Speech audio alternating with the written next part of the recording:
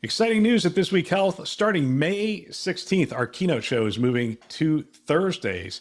Catch every episode weekly on our This Week Health conference channel. Don't miss conversations with top health system leaders designed to transform healthcare one connection at a time. Subscribe to This Week Health conference and stay updated every Thursday.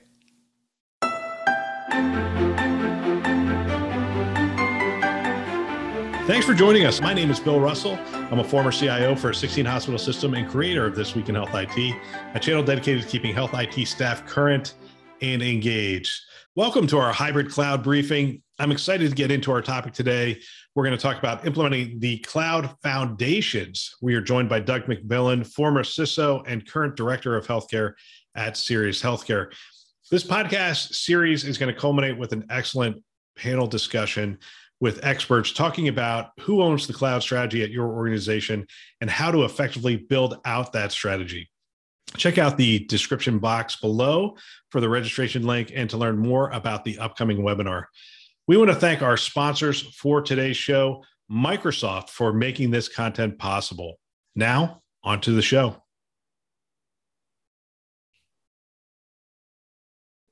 All right, another conversation with Doug McMillon, Director for Sirius Healthcare around cloud and cybersecurity.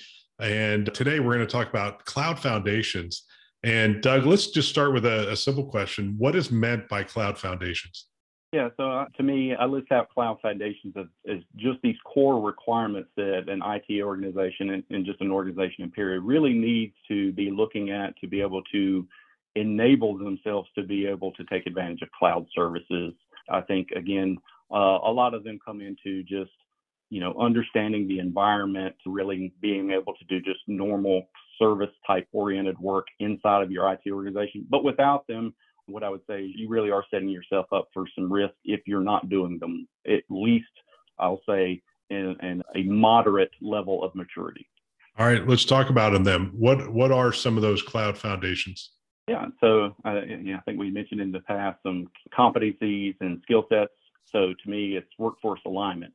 So if you think about your kind of traditional IT structures, the way that you had network engineers, you had storage engineers, you had, whatever your virtual environment, you had engineers for those. So a lot of these are going to be transitioning over time. So you really do need to set up and invest into your staff to make sure that you are moving them into something that is going to be sustaining them throughout their journey over their career. So you'll see things like maybe cloud security. You'll see things like cloud network or cloud engineers. So a lot of these are just maybe new to your organization. So you really do need to invest in them over time to make sure that your staff are going to be set up for success. Doug, as you're mentioning that, I'm having flashbacks to all the things I did wrong. Back in 2012, we were an early adopter of the cloud. And one of the things we didn't recognize how much angst this was going to create within IT. And we had to step back right in the midst of the project and start to map roles to the cloud. This is what the role is here. This is what the role is in the cloud. This is what it looks like.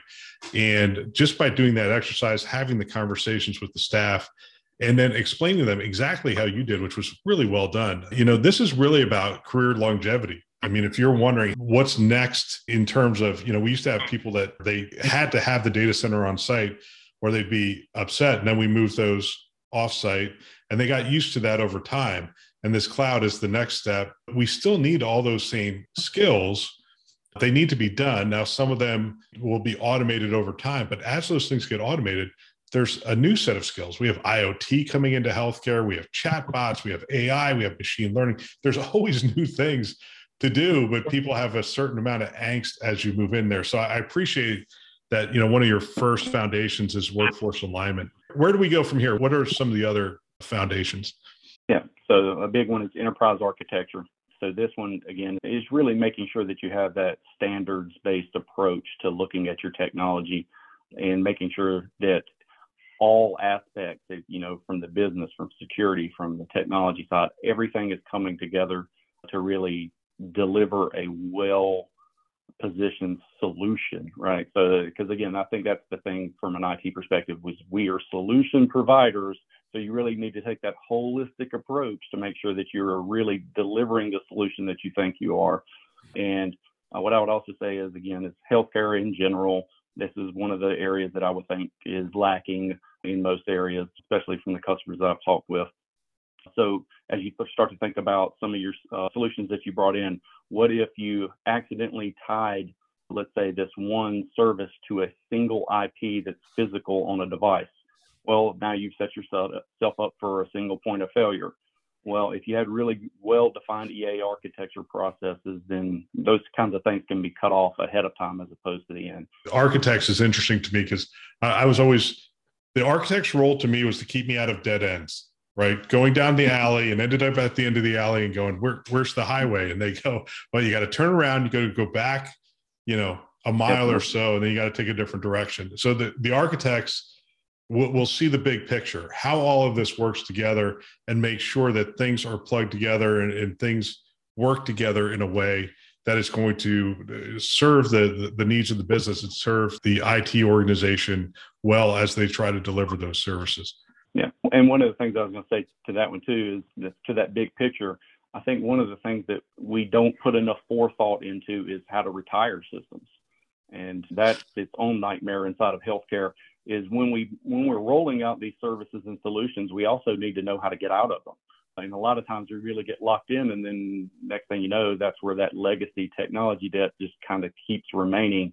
But again, as if you're really thinking ahead of time, okay, well, if we bring in this, service for 3 years and then we look at something else, well, architect the solution to hopefully make it easier to move out of it at a later date and time.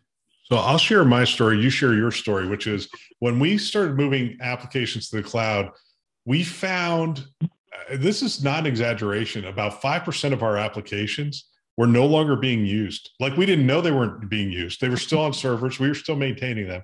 And then as we were sort of going out to the departments going, hey, we're going to move this application. Does anybody know about it? They're like, yeah, I don't know. 5% of the applications, we just were able to migrate and still wait. I mean, do you have a similar story? Yes, sir. I think ours was actually higher than 5%, but that gets into that application dependency mapping and making sure that you understand clinical operations and just business operations in general. And it is amazing inside of organizations. I would say all of our end users think we know a lot more than we really know. And that's where that conversation comes in, is a lot of times they may stop using something and not tell us. And until we go back around and have that conversation with them, with either a business impact analysis or something like that, we really just don't know that they're not using it. But yeah, we've already seen quite a few organizations retiring a lot of applications as they start to do that application dependency mapping and then say, well, wait, I've got 2 services doing the same thing. Can I just consolidate down to one? And the answer inside the business is, most likely you can. Yeah, it's like, please do. All right, you have 2 more foundations listed here. You have IT service management and governance. Talk a little bit about those 2. Yeah, so service management, what I would say is really focusing on those new areas of orchestration and automation that maybe have been, I'll say, lacking inside of your physical data centers. I think over time we've all heard with the software-defined networking and things like Ansible, Chef, Puppet, things coming up. Some organizations really took a hold of that and tried to take it to the next step. But with cloud, it really just becomes much more simplified.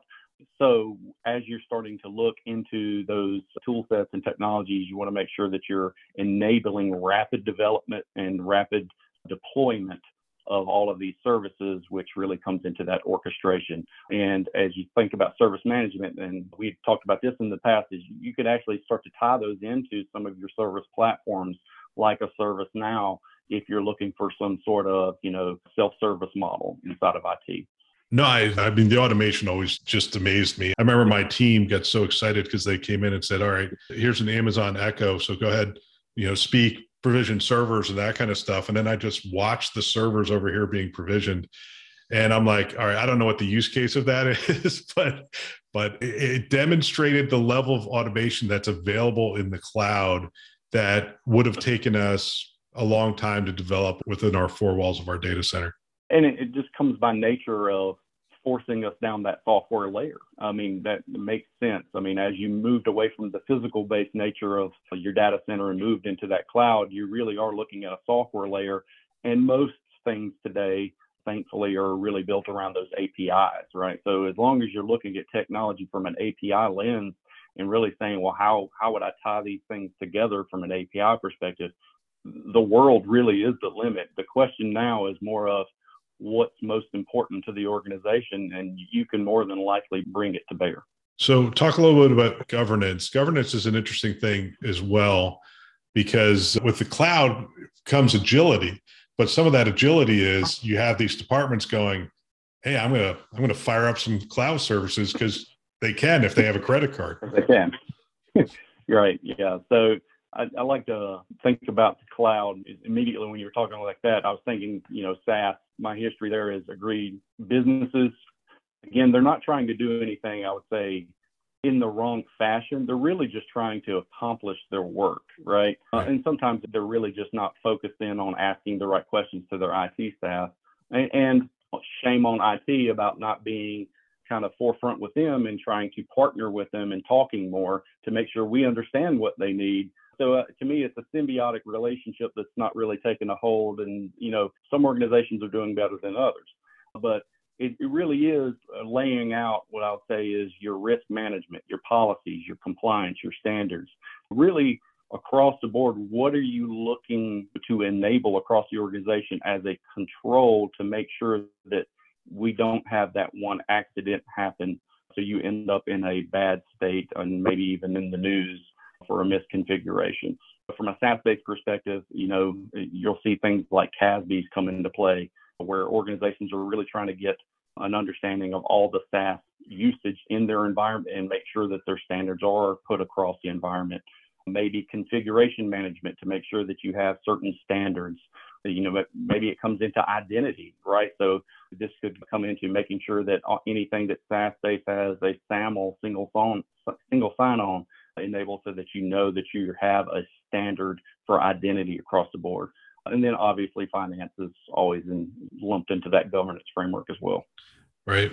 Yeah. I was always telling people governance is so important because there are expectations on IT. You're going to keep us secure. You're going to be cost effective. You're going to be efficient, all those things. And, if we don't know what things are going into the environment and how they are going into the environment, those expectations are extremely hard, if not impossible to meet. Here's my exit question on this one. It is an awful lot of change comes to an organization when you decide to move to the cloud. And so you have a lot of decisions you're making, and you need sort of a framework to look at those things. And you and I have discussed a framework that you brought and adopted. Talk a little bit about those principles or that framework that helps you to make those decisions with regard to moving to the cloud. Yeah, so the way that we kind of structured this, and we did have what I would say a cloud decision framework. So like I mentioned, it's not always just put it in the cloud. It's really making sure that you're intentional and strategic about what you're doing. But I do say consider cloud first, right? To me, that is a core principle because not all workloads will make sense inside the cloud. However, as you start to develop that decision framework, it'll enable you to understand the inputs and outputs so that you are picking the right workload placement. I would also say rationalizing and standardizing your environment. As we talked about going through all those applications and trying to do dependency maps, you really will find duplicate systems in your environment. And the question is really, how are you going to handle it? And again, I'm not, each organization is going to have that difference. Maybe they do keep the different apps because maybe there are two different business lines that are doing, just want different setups and different technologies in place. But that's for the organization to make that decision as they're reviewing the applications at hand. Migration versus rebuild. This one comes up a lot. The lift and shift versus re-architecting. Obviously, the more cloud native things that you can use, I think the better. However, cloud native doesn't mean that everything's going to work right. So there is a little bit of, I'll say, give and take. I'll use Epic as an example. As we were moving to Azure, you could use an Azure load balancer to load balance some of that web traffic. The problem was out the gate, we didn't get some of the core features like drain stop, like being able to move users from one server to another natively, like you got with an F5 or a NetScaler. So cloud native didn't make any sense. So we said, okay, well, we could use an Azure load balancer, but let's not. Let's move it over to, a traditional load balancer that's still hosted in Azure, but gave us the additional functionality. Security, as I was CISO at Cone Health, being able to pick core platforms so that my staff could manage as least amount of systems as possible was critical, because I didn't have a large amount of staff. So you really are looking for technology and platforms that can run on-prem, cloud, anywhere, and really enable you to get to that end state. And then, as we mentioned, business relationship management. You really have to understand what's going on. And this is again, a never-ending process. We really need to be talking with our operational leaders on a very recurring basis, because things in healthcare are changing so fast, especially post-COVID, that you could actually be working on something that was a strategy and no longer is important to the organization because it's changed so fast. Doug, thanks again for sharing on the Cloud Foundations. Really appreciate your experience with this is really coming through on these episodes. Really appreciate it. What a great discussion. We want to thank our sponsors, Sirius Healthcare and Microsoft, who are investing in our mission to develop the next generation of health leaders. Thanks for listening. That's all for now. What a great discussion. We want to thank our sponsors for today, Sirius Healthcare and Microsoft, who are investing in our mission to develop the next generation of health leaders. Thanks for listening. That's all for now.